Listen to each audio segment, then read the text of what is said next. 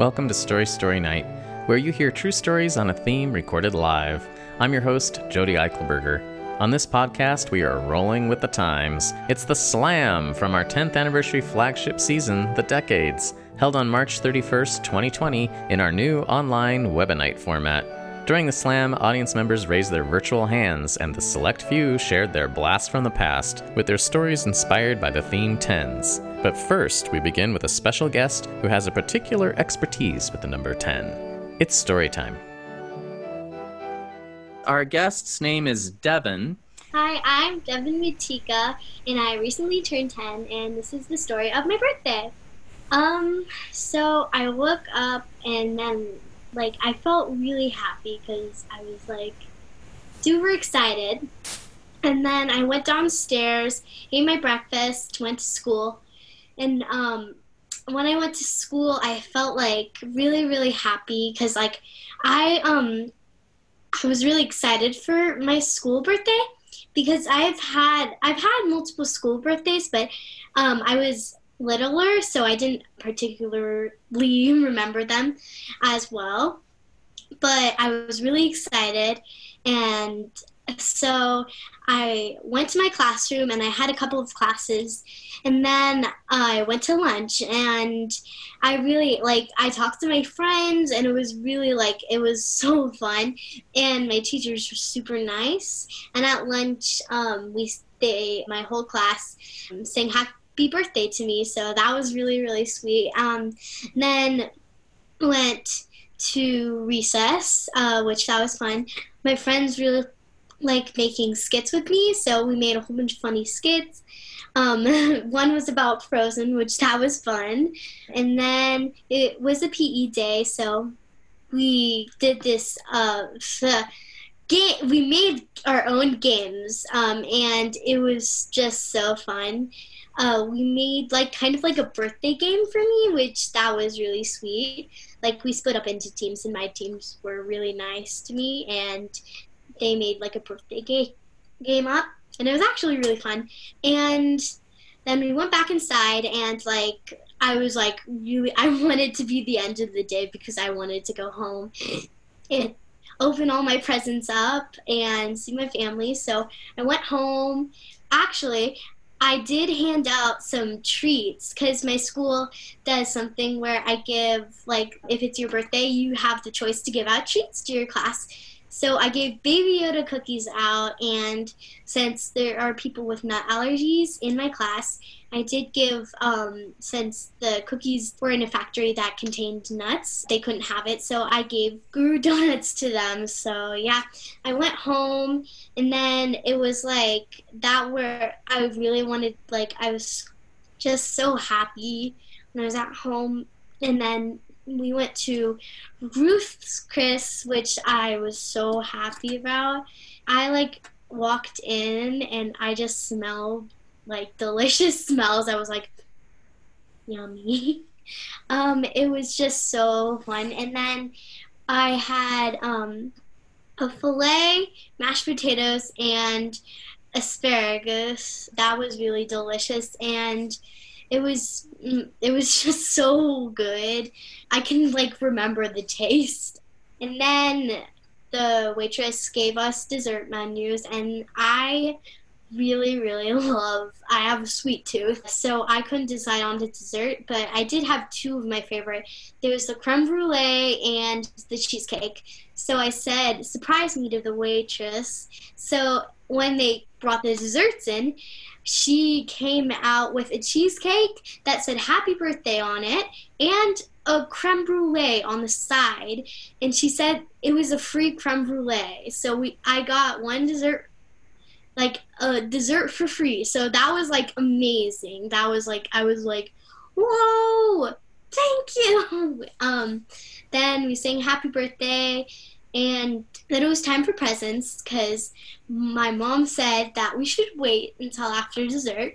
So first I opened up my card. I had gotten one thing from my parents. I opened up my card, and I was so happy because my mom was going to take me to San Francisco to go see Harry Potter and the Cursed Child, but that was canceled. But I do have other, they gave us other tickets so we can go back and see another showing. That's when the coronavirus isn't happening. Yeah, and then I opened my birthday present. This is like a huge moment. I opened it up and I saw a box that was an iPhone box. And I was like, what? I just got a phone? That was like so amazing. I was like, whoa, I really loved that moment. And then I was like so happy, and like I got it set up a lot. And then we went to the mall later and we got like a phone protector and stuff so my phone won't break when I drop it. It actually took them a while to put it on, but that's still okay. And then when I got home that night, I really felt 10, like just a moment that I just felt 10. So yeah, that was my birthday. Yeah. So Thank you. Bye. Bonnie V. So in 2010, I turned 65 and the usual milestones happened. I signed up for Medicare. I realized that it was retirement time, and I thought about senior discounts. But I'll tell you something, I've gotten senior discounts since my early 40s. One look at this white hair, and they just bring me up at the discount price. I try to explain, and I've even offered to pay the difference, but I can see that whatever look in their eyes while they're going, it's okay, just go on in. So I had no idea how to be old, and at that point I felt no pressure to figure it out. Turning 70 pushed me a bit though, because I had wonderful people in my counseling practice who were actively engaged in the process of dying, and they were my age. So they became my teachers, and I became more responsible. I met with a young, bright lawyer, and I updated my will, and I designated a durable power of attorney for healthcare and for finance. And I knew it was time for me to give up the office and close my practice. So on the first day, on that day I received my first Social Security check, I packed up my office, loaded up my car, and headed home. I had only gotten about halfway when the phone rang. And when I saw my doctor's name on the phone screen, I pulled over. It's malignant, she said. That biopsy from 2 weeks earlier that I had completely forgotten about was rewriting the script for the next month of my life. Well, perfect timing, I thought. I have nothing on the calendar. And in about a month, with a lot of help, I was back on my feet. And then my appendix ruptured. And I can tell you that a 7-year-old will skate right through that and bounce right back. But a 70-year-old, not so much bounce. Everything I'd put off and still wanted to do came up to the top of the list. Long road trips through Colorado, Utah, New Mexico, bike rides, trail walks, movies, writing classes, and best of all, close one-on-one time with my family and dear friends. And now it's 2020. My health is good and I love my life. Sometimes I wonder about my mind, but so far I get by. And I'm still working on learning how to act my age. In January, I asked our daughter if she would please be a co-signer on my check account. Not because I needed it, because it's better to do it before you need it, you know? And then she asked if I had plans for my birthday, and I told her how grateful I was to just let this one slide. "Oh, let's go out to dinner," she said. "Just the two of us, the Brickyard." Well, I was delighted. She picked me up early, and parking downtown was easy. And as we were walking across the street, she got a text. She has 1 million friends, and the 2 of them were right upstairs at the Reef. So she says, "Let's run up there and say hi. We have plenty of time before our reservation." Well, lighting was dim in the bar, and there was a tall figure blocking the doorway to the dining area. And as we got closer, that silhouette was unmistakable. It was my ex-husband. Now, he and his wife get around, and maybe they had tickets somewhere else and they stopped here on their way.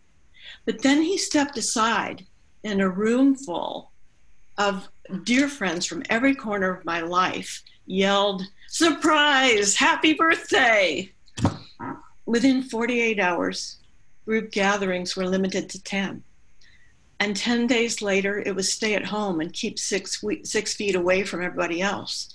And then all non-essential services were closed. And now numbers fill the news. So many cases, too few tests. So many need ventilators, not enough masks, and no TP. Scarcity, lack, need, uncertainty, and now an earthquake leave us all on edge. But my heart's full, and I have enough of everything that I need. They're saying we have no maps for times like this. Well, once there were no maps for the whole western half of this country. And Lewis and Clark set out to change that, trusting a native guide, a woman, to scout the way forward. Well, that's my kind of woman. I love exploring new territory. So if or when I get this virus, I'll be the one out front, looking for whatever comes next. Because I think I finally understand what it means to act my age. Thank you. Hi, Jessica. So this story starts with a dog, and it ends with a dog. Marcy and my relationship began when I was in college in 2011. And like every wise and non-impulsive college student, I decided I should get a dog. So I went to the Humane Society, and I picked out a dog. The only one I could afford. She was $90. And she was in the bargain bin, and I got Marcy. Marcy turned out to be challenging. Marcy was not good with other dogs. She was not good with people. It was really challenging. I mean, she attacked a dog like right outside of my house. She attacked dogs when we would go to family get together. There she goes. When we would go out to friends' houses. And it was really hard to take her anywhere. I had this vision that she was going to be this companion. We could go, to mountains and camping and all these different places, but I couldn't take her anywhere. And so fast forward to 2013, and I had graduated from college, and I was at home back in Boise, and I was working as a newspaper reporter for the Boise Weekly, which I miss. And Marcy bit a kid. Marcy bit my 15-year-old back then 8-year-old brother's friend, Jeffrey. And Jeffrey's dad is an attorney. So it really became a decision. And my entire family was kind of saying, maybe you should put Marcy to sleep. And that was a really difficult decision because I was 23 at the time. And so I was kind of coming to terms with that, and I had a boss that actually recommended training. He said, you should try, doing some training with her and seeing if you can work her through it. And so I said, all right. And I just drained my sad little college savings account that I had left over. And I did this training through a company called Sit and Sit. And we worked really hard for a couple of years. I went to group classes and we did training, and we would, be around dogs and be around people and kind of slowly starting to trust each other. And so it was in 2016 then that I decided to leave my job as a reporter of the Boise Weekly, and I made the leap to Portland, Oregon. And I didn't even apply for another job. I knew that there was a Sit and Sit here. And so I said, hey, I was wondering, I was a client in Boise. I wonder if I could work for you. And they said, sure. And I was a dog trainer for like 3 months before they said, no, you're not good at that. But they did have me come on as their training consultant. So now my job, and it's been 4 years, is going into people's houses and meeting their terrible dogs that are just like Marcy used to be, and helping them have a life now where they can take their dogs to the beach and they can have their dogs around their family members. And I never would have thought that, as I was studying journalism at the University of Montana, and this whole plan to be a newspaper reporter, and my whole life trajectory changed because of this like terrible dog that ended up not being quite so terrible.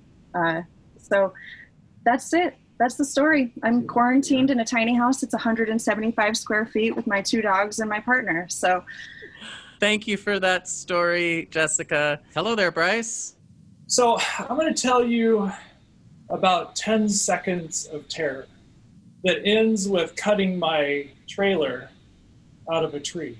So in this case, I've been working up in the woods up in northern and central Oregon, and out of Unity, John Day area.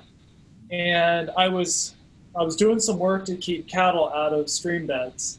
And I was finally done with the project, and I had all of my possessions in a trailer that was actually a converted back of a truck that was following along my truck behind. And just when I get to town, I look in the rearview mirror and I see the hitch, the tongue of the trailer slowly rise up. And I say, oh, what am I going to do? My trailer is now only connected to my truck by chains that are going to break. So I put my plan, the 1 second blink plan, and I was going to take my truck and put my brakes on and ram the back of my truck into the trailer and stop it. Well, the trailer understood what was going on. So, much to my surprise, the trailer was no longer back there as I'm watching.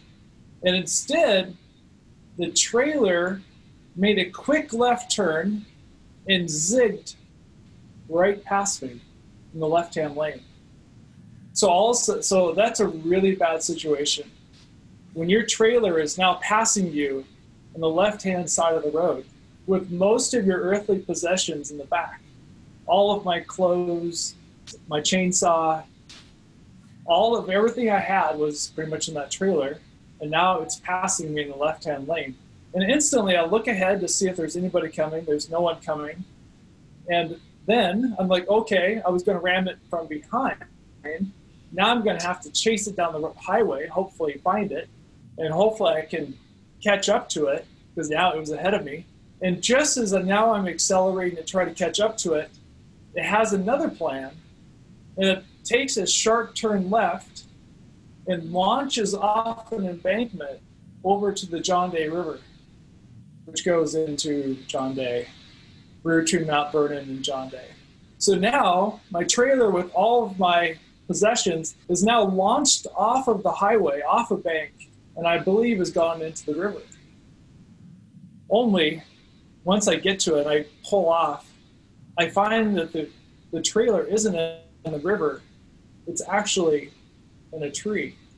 So now my old Ford made out of an old truck trailer is now stuck about 15 feet up in a tree. And I'm figuring out, how do I get a trailer down out of a tree? Something they don't teach you in school. So here I am, I'm looking at this, and I climb up, and I've got my chainsaw in there, so I start cutting some limbs, and I start dropping it, but it's still stuck.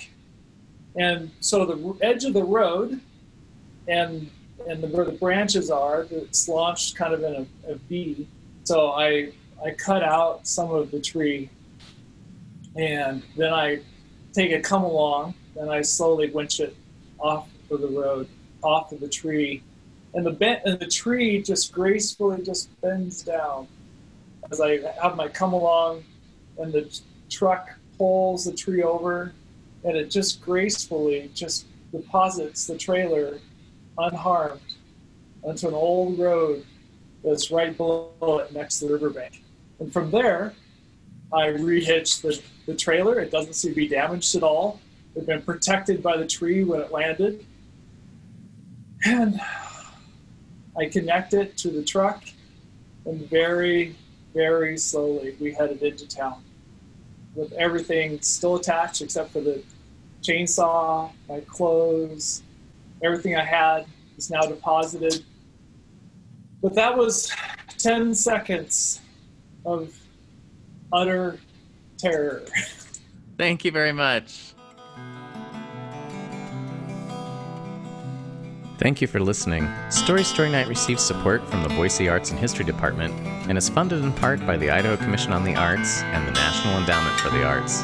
Thank you to our media sponsors, Boise State Public Radio and Radio Boise, and our season sponsor, Pettit Realty Group. Podcast production is by Stephen Baldessari. Our theme song was composed by Dan Costello, and our musical guest was Dr. Chad Spears. Support this storied program, get tickets to our live show, and stay tuned at www.storystorynight.org or on Facebook, Instagram, and Twitter at Story Story Night. Also, check out our YouTube channel. I'm Jody Eichelberger. Thanks for being a part of our story.